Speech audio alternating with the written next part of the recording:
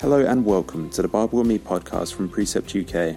We are a Christian charity based in Salisbury that equips people to know God deeply so they can live differently, using a wide range of Bible study resources for all ages and levels of understanding. The views expressed in this podcast do not necessarily reflect the views of the ministry, and we would love to encourage you to seek the truth of God's Word for yourself using one of our inductive study books, available at precept.org.uk. Now, without further ado, here's Nigel with the latest episode of the Bible with Me podcast. Well, I am really pleased to be welcoming James Davies to the podcast today. James is one of 6 brothers. He grew up and was educated in South Wales, and after an engineering degree worked in research and development, sales, marketing and strategic management in the car industry.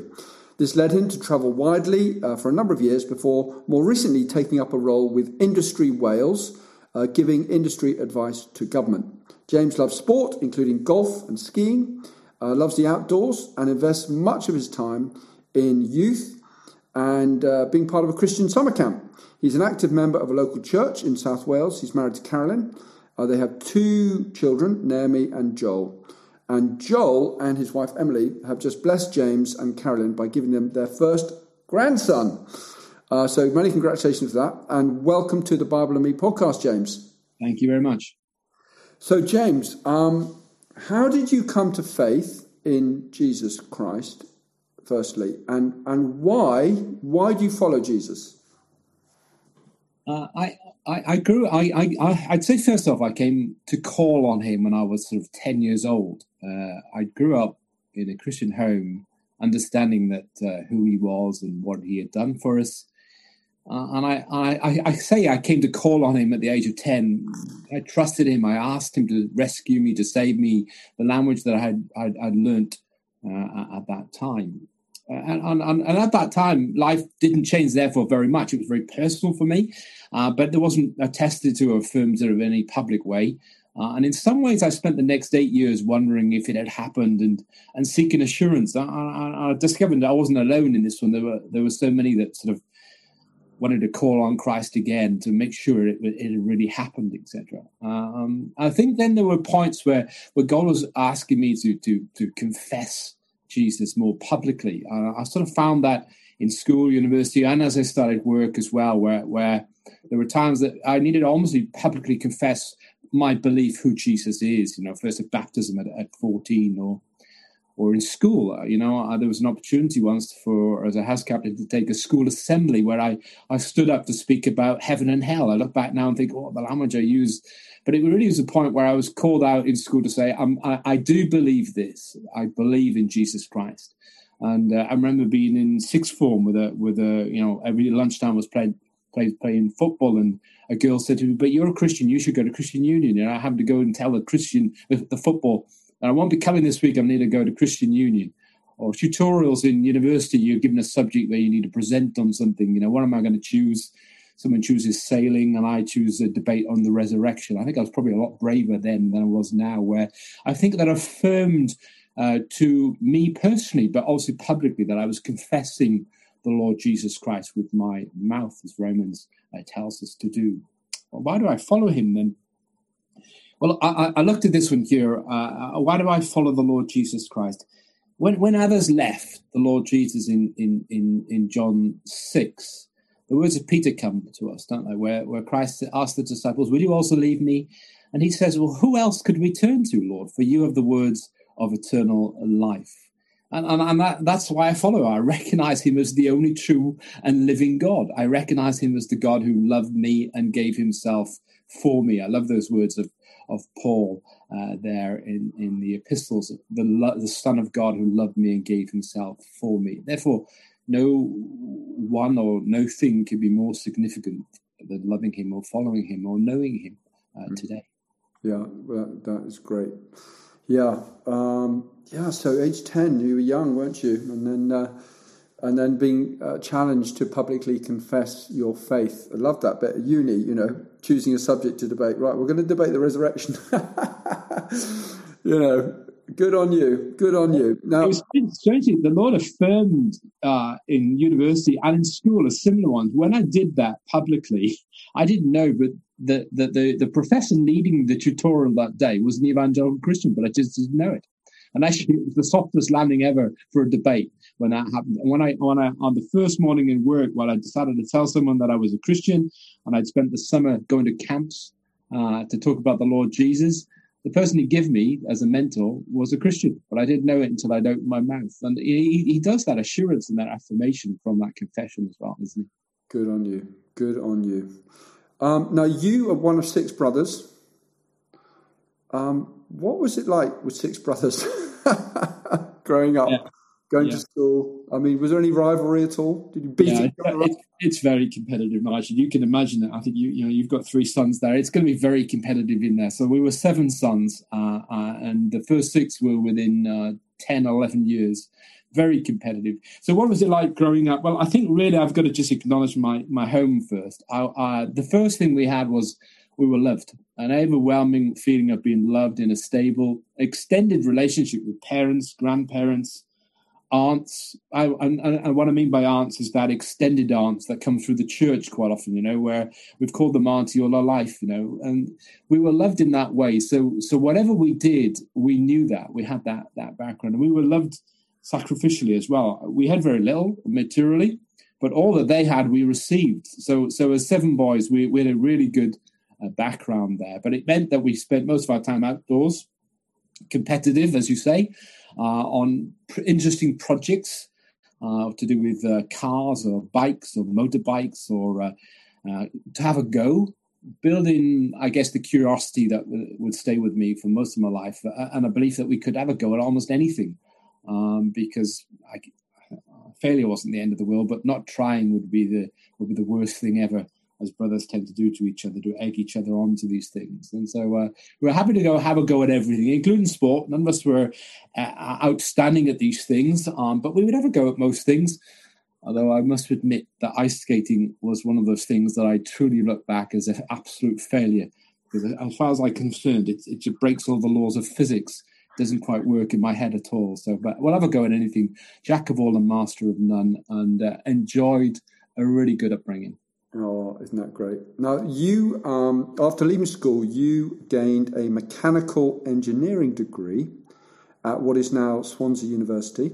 And you started out as a graduate engineer with a local automotive components factory, which was part of the Rover Group then. And you remained with that company for some 32 years in various guises, being promoted along the way. You had various roles. I'd like to start by asking you about your time up until about 2005, before you took on a wider role in Europe. Just give us an idea of the work that you were doing, the work that you were involved with in that company. Yeah, well, look back and see God's hand in these things. I left university. I had a job offer to go to Hempstead to work with GC Avionics. That was in the March. And in the May, they wrote to me and said, "You're the wrong James Davies. This job wasn't for you." So they took the job off me. And I thought, I'll go end up teaching.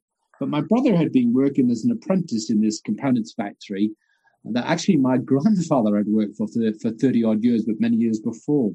And so when they offered him the job, he said, "No, I'm not going to take the job on." He said, "But I've got a brother who can do the job." And that's how I ended up with this company for 32 years. Really, really blessed by that. There's no doubt for a family, for us to have that stability on it. But the first few years, almost 15 or so, perhaps up to 20 years, were spent in what's called research and development. Really, what that means is thinking of things, designing something, testing it, and trying to persuade someone to make it or to sell it to a customer. And so, yeah, you were playing with big toys at the time. I spent 2 years, for instance, I think it was 89 to 91, at Solihull, at Gaydon with Land Rover on test tracks and wind tunnels. In the early 90s, I spent a lot of time in Ingolstadt working with Audi. We nearly delayed the launch of the new Audi A4 because of disaster. But out of disaster, of course, that failure comes friendships and lessons learned of it all. So I had a really enjoyable time working on engine cooling, powertrain, climate control, exhausts, cockpit modules, electronics, almost anything that went into a car, either in the bonnet or under the bonnet or in the cabin itself. But of course, part of that was serious as well. The automotive industry was a tough industry. We went through redundancies, knowing sometimes if you were pitching for business, originally business was won through relationship, confidence in you as an engineer. But by the end, it was won by price, knowing that, the pressure of winning that next business. If not, you were going back and perhaps 20, 30, 40, 50 people would lose work within a production factory if you didn't get those sort of orders. So the lessons started to come thick and fast, and the stresses and pressures that come with that from a work point of view. I remember 94, probably 3 months not sleeping because one of the designs we put forward was falling over, and the new Audi A4 as it went on to become, and also the Passat as well, that platform meant that we were going to delay the whole production for them. How do we find an answer to that? And then sort of a few years later, the Nissan Qashqai launch, I probably lost 9 months of my life there, working 7 days a week, a couple of hours of sleep a night as we try to resolve the issues with that launch itself. I guess the Lord was bringing us into resilience, reliance on him, the fact that my faith is not separate from my work life, and that everything can be entrusted to him. The stomach churning experiences of helplessness sort of brought me into not a confidence in myself, but into things that I could do or techniques that I could cope with, that probably then allowed me to go forward within the company itself as regards patterns of behaviors, of tools or techniques, or be able to take on larger issues. And perhaps I got to that at that point. Yeah. Wow. Interesting. Talking about the different cars that you're involved with. I mean, Qashqai, they're all over the place these days, aren't they? That's the problem. You all started buying them. We were only going to make 100,000 a year, and then suddenly you all started buying them, and they wanted 300,000 within 6 months, and that's why I lost 9 months of sleep. Wow, it was too successful. Now, in 2005, you took on a European operations role as president with sites in 7 countries and opening up factories in Romania and Russia. And I'm guessing this involved a lot of travel, time away. Give us an idea of this particular role that you had. And also, were you able to share your faith at that time at your work, on your travels? What was the culture like from a Christian perspective as you were doing the job? Yeah, I mean, I think I sometimes describe this as moving from project work to working with people and with plants or factories in different countries. A lot of travel. The schedule moved really to a monthly pattern by that time. I would travel on a Monday and travel home on a Thursday, giving me Friday, Saturday, Sunday, which was consistent with the family and with the church itself. But also meeting a lot of new folk, a lot of new languages, cultures, countries, and some of that good. A lot, I have friends now in Tennessee that from a crew of people that I built in Izhevsk, 1,000 kilometers east of Moscow. When I unfortunately had to shut that factory later on, we were able to move 4 of the workforce to Tennessee. And today, they're back and forth on different things, that friendships that I think will long last, me leaving the industry itself. But, tough occasions as well where, we were open factories one moment and we were having to shut factories. And I remember standing up in Poland to the workforce there to tell them that we were moving the factory to Romania. Not that they'd done anything wrong at all, but just the way that the customer had decided to go in a different direction. And those sort of friendships, I think they treated me far better than I truly deserved, outlast for what it is. I think faith sharing, though, is frustrating. And I share that with you because in the workplace, when you're meeting people just for a meeting or a dinner, a formal dinner in the evening, and then you're moving on rather than meeting them every day and building that relationship, I found that quite frustrating to share faith. I guess we were learning, and the Lord was teaching us the lesson that how we conduct ourselves, the way that the attitude that we have, the things that we stand for, the values and the ethos that we stand for, are interwoven with everything that we do in front of them. And from there was a basis by which we could talk of faith, but we didn't do a lot of speaking of faith. And I felt that frustration quite a bit in that period of time where it was just like you were meeting someone for a few moments and then you were on to something else. But we had to reflect that these things are in his time scale, and the role that we have may not be a leading role. It might be just simply a link in the chain, that we are We're evidencing God's grace. We're evidencing his kindness through our work, through our values, through the way that we conduct ourselves. But we may not be doing the preaching as much as we like to stand up in a pulpit to preach. That was not going to happen. But we were building relationship. And I suppose that's the crumb of comfort I have in that the relationships have extended beyond that. And it's interesting in the last year, isn't it, with Facebook, that friends that you've gained over the last 20 to 30 years now hear your testimony and hear your teaching and your preaching on a weekly basis, where before you just didn't have the opportunity to do that. And it's good then to hear their response or their comments, or to see that they're liking these things, and pray that the word of God is now coming through, where before it was the way that you worked with them, the things that you said to them, the way that you supported them, rather than the direct word of God at that time. Yeah, it is a balance, isn't it?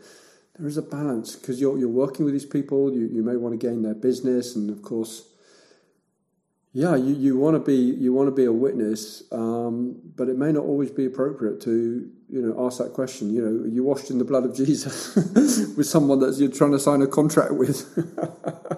And increasingly difficult, isn't it? Because the workplace pressure now, they don't want us to speak on any subject at all. And we already see some of the issues that are occurring in industrial tribunals where Christians have said things or stood up for things, and they're trying to make the whole conversation so bland that you couldn't, equity and equality and inclusion. Quite rightly, we're not to be prejudiced in any of these issues at all. But how can you stand for the truth of the Word of God? That's going to be an increasing difficulty that I had. And at some point, I guess I had a platform that I could say something, but it would perhaps not appropriate for me to use that platform. Yeah. But never does that excuse us from really not showing the kindness and the grace of the Lord Jesus Christ and making it evident that it's because of those values that you have in Him. Yeah. Now, from 2010 to 2017, you started work for the Japanese headquarters, which has sort of overtaken the business with a huge responsibility, and were away most weeks, and ended up living in Japan from 2015 to 2017. What is living in Japan like? And what is their view of Christians? Were they open to the gospel? I'm interested personally as well, because I'm going to be going to Japan within the next few months to play some tennis, actually. I guess totally different culture. And what was it like? Well, I'd worked for the Japanese since 1989. I started traveling there in 91 the first time, and nearly missing Christmas the year my daughter was born. And in some ways I did, because of the food poisoning. I wasn't quite used to the shellfish at that time. You'll love Japan, Nigel, and they love tennis, as you'll know as well, and they play it at a good level for many, many years. But from 2010, as you say, I was there twice a month, sort of commuting at the time from my UK home, before it reversed in the last few years, where I commuted home twice a month instead. My boss at the time was very good to ensure that the jobs that I had always meant that I was on a plane most weekends, so that I could use Heathrow as a stopping off point at the time. Life in Japan was very good. It's different. Monday to Friday is work. And what I mean by that is, it really is 8 o'clock in the morning till 8 o'clock at night. And that's for the senior staff. And the senior staff had to leave at 8 o'clock at night, so that because if you didn't leave at 8 o'clock, no one went home. And they would work till 10, 11 o'clock in the evenings. But then come the weekend, Friday, Saturday, Sunday, then you get the opportunity to go and see and meet a very beautiful country and people. And I have a brother now living there, and we hope very much to be able to return and to visit them, of course, and to see friends that I've got there over the 30 years, and to see more of the country. Although we've done much of what people would say are the big sites, such as the Snow and Ice Festival in Sapporo. I'm sure you'd love to go skiing up in Sapporo yourself on it. But on the other hand, the Japanese are very respectful on faith. They're curious, but they're lightly curious. They mostly no longer believe in their own religion or faith, but they remain faithful to a ancestors' beliefs or religion. And they won't be the generation to break tradition. Duty and tradition is a significant part for them. They therefore assume that your faith is pretty much the same, a valuable cultural tradition, not a real, alive, living relationship. I think it makes it quite difficult to evangelize, particularly as the men with a work-life balance means that they're not very open for time to consider these things. They work hard, they party hard, and they sleep hard, and there's not a lot in between. We were able to attend an international OMF church where in the town that I lived, that did an English service and a Japanese service. And of course, it would mean that most of them there are female, and the works that they would do were to do with the children, which unfortunately in that culture means that they're accessing the mothers mostly only at that time. There were a few on overseas assignments that when they went abroad, they made confessions of Christ, and they were excited and they were very committed. And yet, when I met them back in Japan, they were finding it difficult to adjust to this work-life, social life balance, and it keeps them quite tight from breaking free into what we would see as a family church experience. So yeah, it needs much prayer for it. There are a great deal of work going out there. But they would also continue to ask for our prayer in these matters. What is their do they have a primary religion, would you say, in Japan? Well, yeah, they've got Shintoism and they've got Buddhism. And I think really in some ways they've merged some of these things together. So they would take tradition of particularly New Year's Day, ancestor memorial and remembrance and this type of things. But it's Shintoism with Buddhism infused with the philosophy, I think. Yeah, interesting.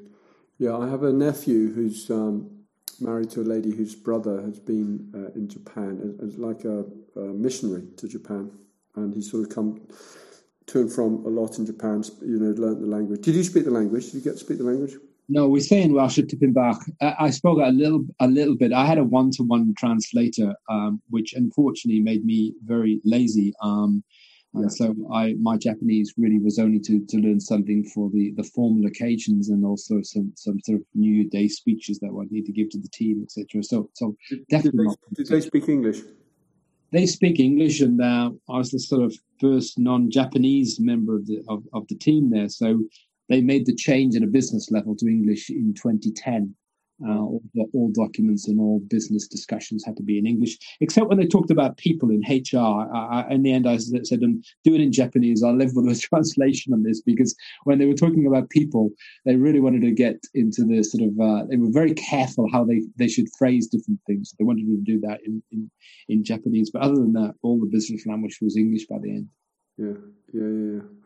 Great. Well, I am looking forward to going, I have to say. Now, what was it? How did you cope with being away from the family so much?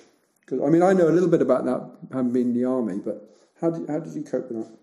Yeah. Well, I in case my wife and daughter and son are going to listen to this podcast, which I suspect they are, I think I'm going to turn that around a bit first. I think they coped admirably with me being away, it was just the little things recently over the last. You realize how much I put off going to Japan for a number of years when they were in their teenage years to the point that they were at A-level or going to university. So put it off for about 7 or 8 years at the time, and then committed that I would try to make it work. And in that period of time, there are things that I hadn't really realized that I'd missed out, but they were having to make decisions. My daughter speaks recently of having to make A-level choices and calling me up when I was away to tell me their GCSE results and the choices they were thinking to take. My son's thesis, the formats blew at sort of 9 o'clock in the morning. I was in Chicago at 3 o'clock in the morning trying to advise him how to print something out in Swansea in the next couple of hours. So they took on, my wife Karen took on the heavy lifting on many of these different issues on it. So they were amazing. They still are amazing, and they managed. I really hadn't had much interest in pursuing career, but I had been open to things. So I didn't ever move companies, but I'd been open to different things. And life really was very busy. That's the same for most people, so there was no difference in that. But the reason why I say that was when I went to Japan for the last 2 years, it dramatically changed. So even in the first 5 years of traveling out of Japan or through Japan, every weekend was either home or traveling. We were probably on average around 4 or 5 flights a week at the time. When I got home, incredibly busy with family, with church, catching up and different things. Suddenly, in the last 2 years, 2 weekends a month, I had more downtime than I had ever experienced in my life. Not public preaching, no friends or family to catch up with. Work was busy Monday to Friday evening. Friday evening came, you were on pause. Saturday, you might arrange something, a quick game of golf or something, and then Saturday evening, very quiet. Sunday, service at 9:30 in the morning, over by 10:30, the weekend stretched ahead of you. And suddenly, the excuses of being too busy to do different things were all taken away from me. And that was the time. I'm not saying that there was a problem to cope with. I could cope with the time.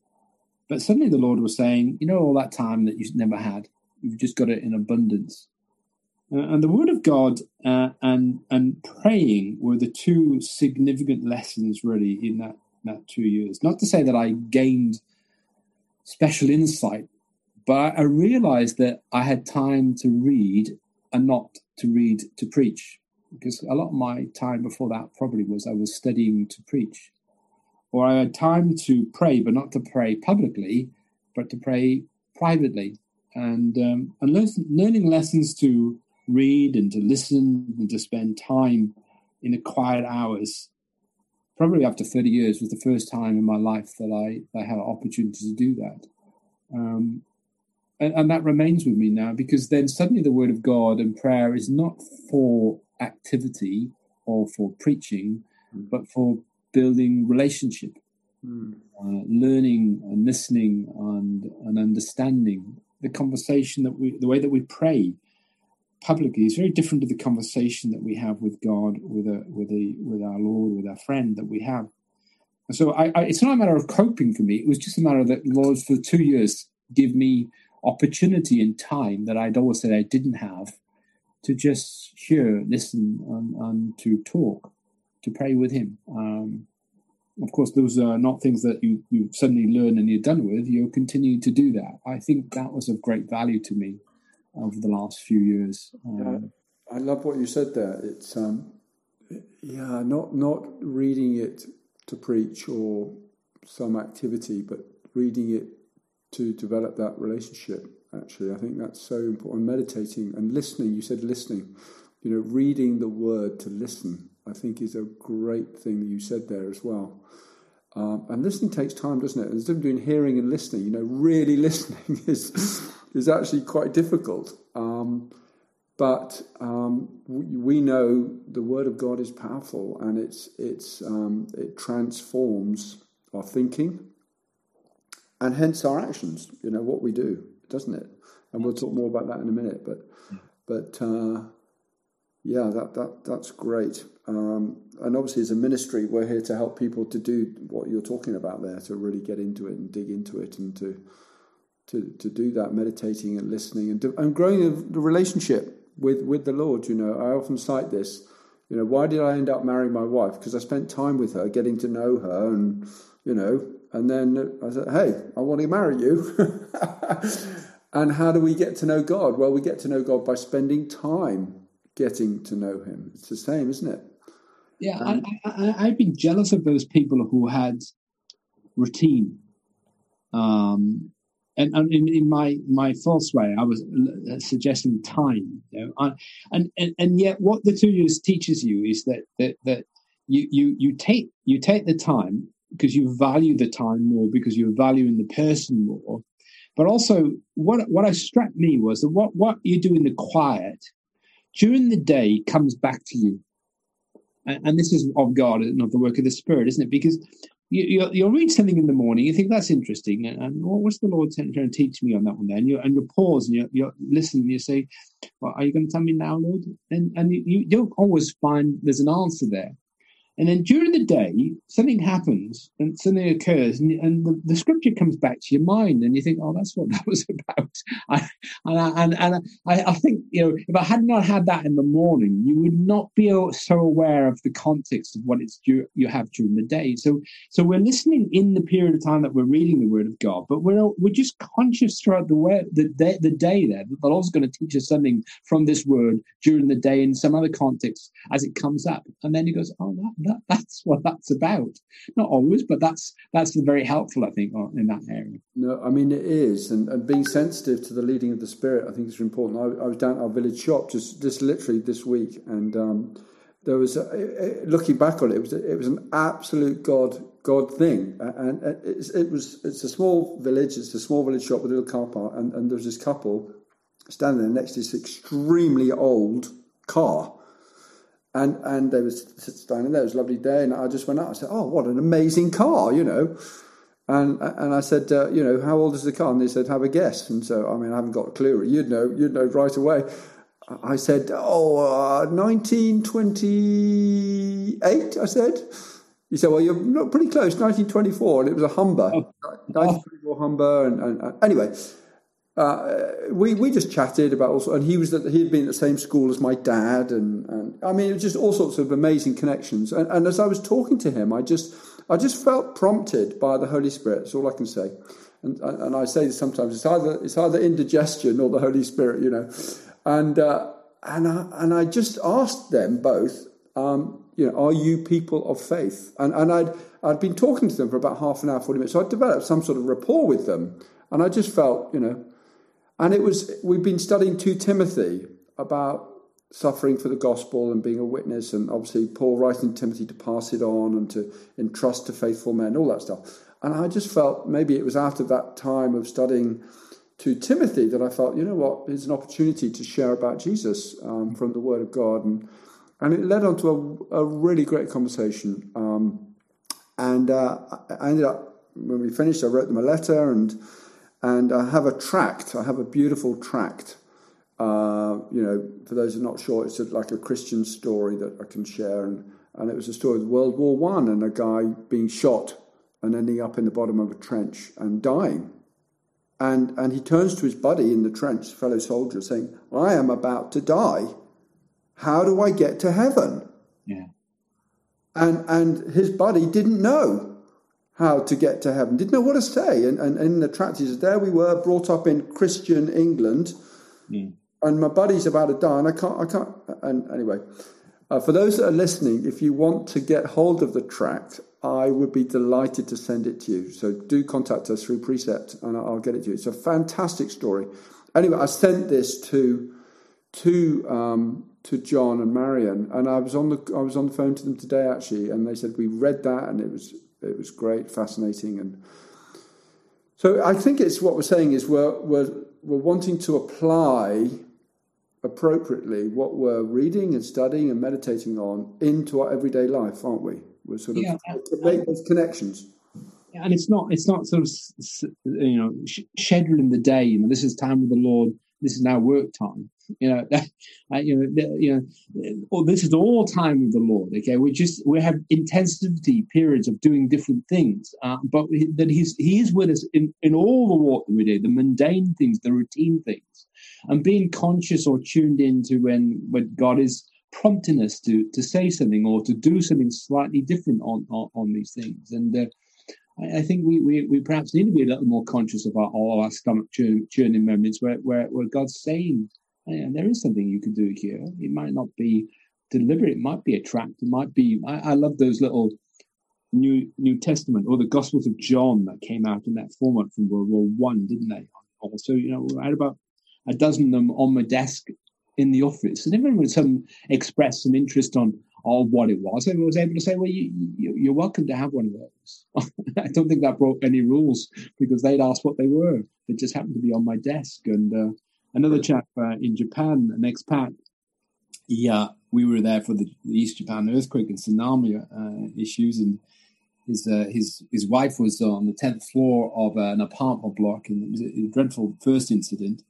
Of course, all the communications went down, so she was expecting their first children. And it was a real tough experience. He ended up sort of sprinting about 30 minutes back to try and get hold of her because he couldn't rescue her. And she'd gone down 10 flights of steps.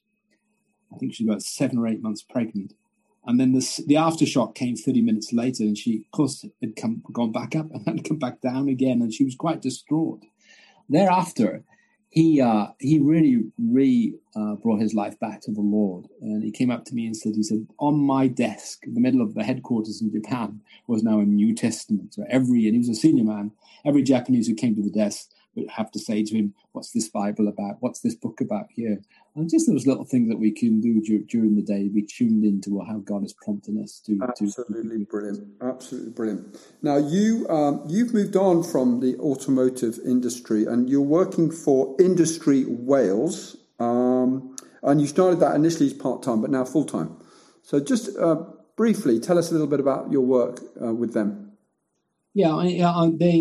It's to the Welsh Government for the Minister of Economy and Transport. The line I have is to give unfettered advice, but it's only regarding economy and transport. So, and that really is to try and ensure that we've got quality of employment back within our country, sustainable employment, quality of employment, prospects, reward, security of employment, those type of things. So, from a technology engineer and manufacturing background, that's sort of most of the sort of advice we give on policy or practice or procurement or just, I'm very conscious of a return back to Wales that I joined one company. I enjoyed 32 years in there. It was a company my grandfather had worked for 30 odd years from 1943 to 72. And then the next generation doesn't have that quality of employment. So how do we sort of bring that sort of to the communities that we work in and live in, And I think a lot of our communities are doing very well. But of course, a lot of communities are being left behind. And for us in Wales, we've got certain areas, particularly the northern end of the valleys, where we've got generational issues going on right now. That employment is now of very poor standard. The prospects are very poor. Those who are able to move away with work and tend to live away with work, it's causing some difficult issues within for people, for the next generation in particular. So I'm very privileged to be able to give this sort of advice and work on different things by which we can anchor employment in there. It's interesting, isn't it? I'm conscious at the moment as well that the churches are leaving these areas as well. Churches are doing very well in certain areas, but as Christians move on with employment more often than not and homes, then there are some areas now where the Christian evangelical faith really is being left behind as well. So it seems to me that I have about another 2 years, 10 months with this role, and then probably I'm back home doing something different within the communities that God has placed us. Okay. Now, you are very involved in your local church and also investing in young people. What is your involvement in church, and why are you so active, and why do you do that? Yeah, so I grew up in a sort of community gospel hall, it's called, and I'm now in a community gospel hall. Nigel, you've been there, you know where it is. It's in the middle of a council estate in the town of Neath. Most of our work has always been with the children and the youth, but obviously I help now with the leadership, the eldership of the church there. With the preaching and teaching as well. I think Christianity is not a spectator sport, and if you go to a small gospel hall or a small community evangelical church, you'll find that everyone puts in as much as they receive, and that's what we do. It's an extended family as to what we are with the difficulties and trials of the day. We're there to build each other up, and we're there to sort of make sure that we're the light within the community that He's placed us. So. We put our hand to the wheel, we don't turn back at that point. And our children have followed on in that way. It's not without its trials, but it's been a great source of blessing to us as a family.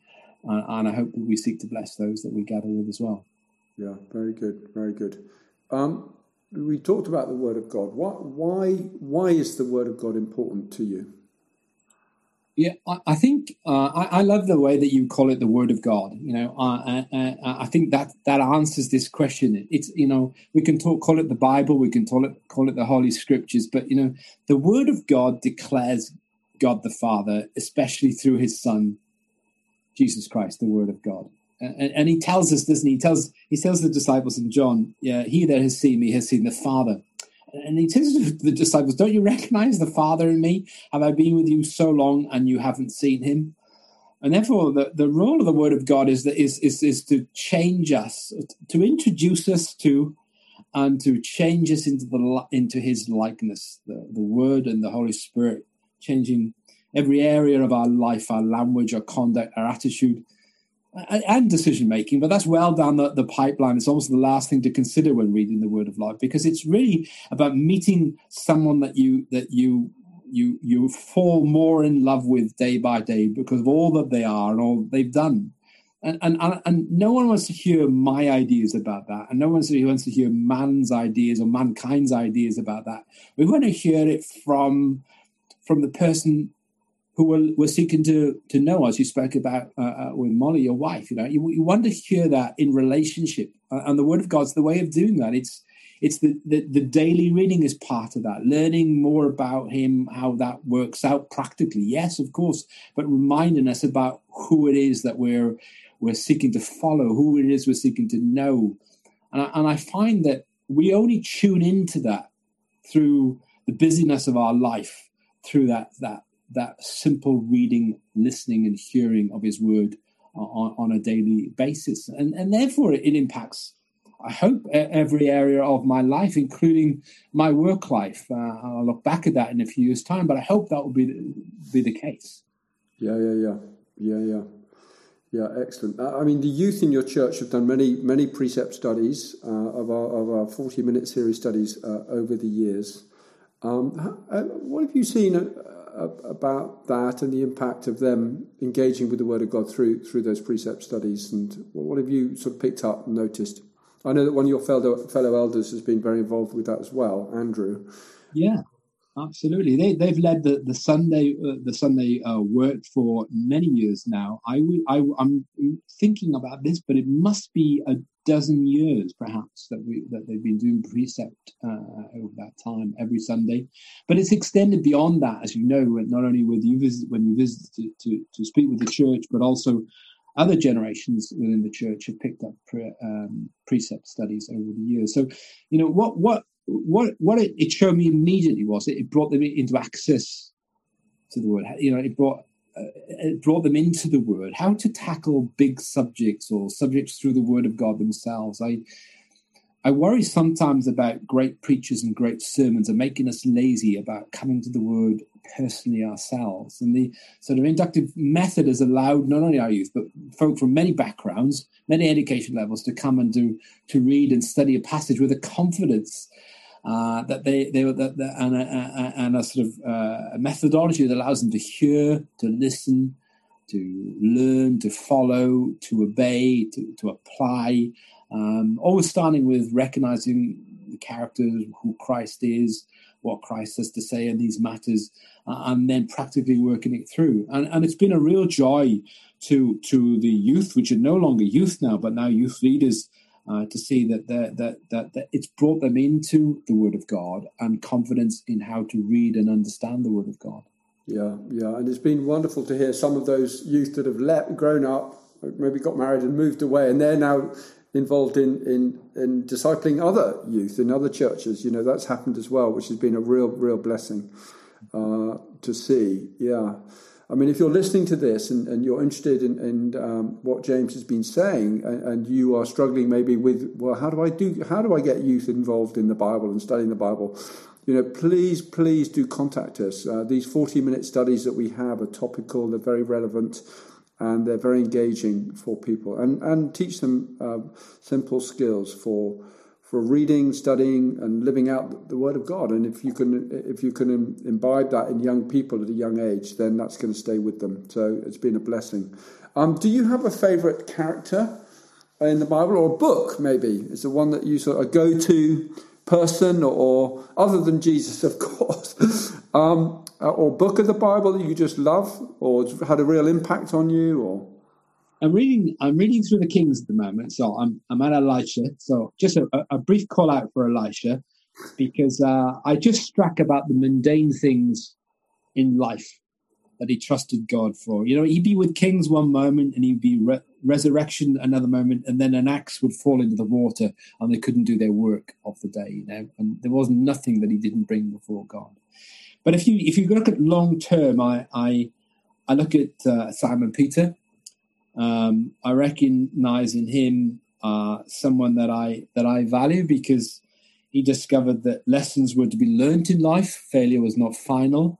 Massive highs and real lows, but recovery from all those, God's grace to him in all those different circumstances, means that I probably find myself closer to a Peter than to an Elisha. I yearn to be an Elisha, perhaps. Yeah. I think the thing about Peter, he denied Christ 3 times at Christ's, critical time. Yeah. And who would be the one person that you would not entrust the future of Christianity to? It would be Peter. If it was me, it would be, well, you denied me at my critical moment, get out of here. Yeah. But Jesus doesn't do that with him, does he? No, and he exposes in that time you're speaking of, that reconciliation. He exposes into Peter. Peter, this is about love, isn't it? You love me, yeah, and you love these people, yeah. And you're as a leader, if you love me, then you'll love these sheep, these flock. And it was interesting, wasn't it? I was reading that also. I guess it was a couple of days ago now. Just finishing John yesterday, and in that point where the 6 of them decided to go fishing. Yeah. It's the Lord's risen again. Why are we going fishing? there's a yearning in Peter, and he's thinking, perhaps I should go back to do a bit of fishing as well. I'll do a bit of covering the both of them. There's a bit of a yearning. And the Lord says, well, you've got those big fish out in the net here, but he's prepared the little breakfast on the beach, and the fish is there. He said, all you needed was, I would given you the bread and the fish here. And then he said, now, Peter, this is going to be the big lesson for you. Let's learn this 3 times. Do you love me? If you love me, you're going to love these folk. And I think that's probably one of the big things for me. If I love the Lord, then I need to start loving everyone that he's given or brought to us. Yeah. The founder of Precept, Kay Arthur, was in Salisbury some years ago, and or was coming to Salisbury for a conference, and we bumped into some Americans in Salisbury, some tourists, and we just engaged in conversation. I don't know, I just sort of sensed they may be Christians, and I just said, hey, have you heard of American lady called Kay Arthur and her husband Jack? And this American lady said, Kay Arthur, they said, she has a heart as big as Texas. And she said she loves the Lord and she loves people, And I think, here's the thing. I think if you do love the Lord, you're going to love people, because you're going to love what God loves. Yeah. And God loves people.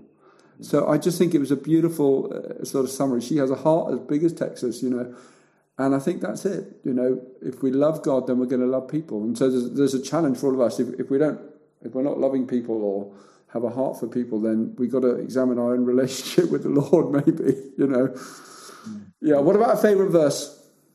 Well, I'm in the week that I met Seth, my grandson, I'm going to go for a memory verse that I was told to find in the scriptures. I was just told to go and find a verse that's got the word haste in it, in the Authorized Version.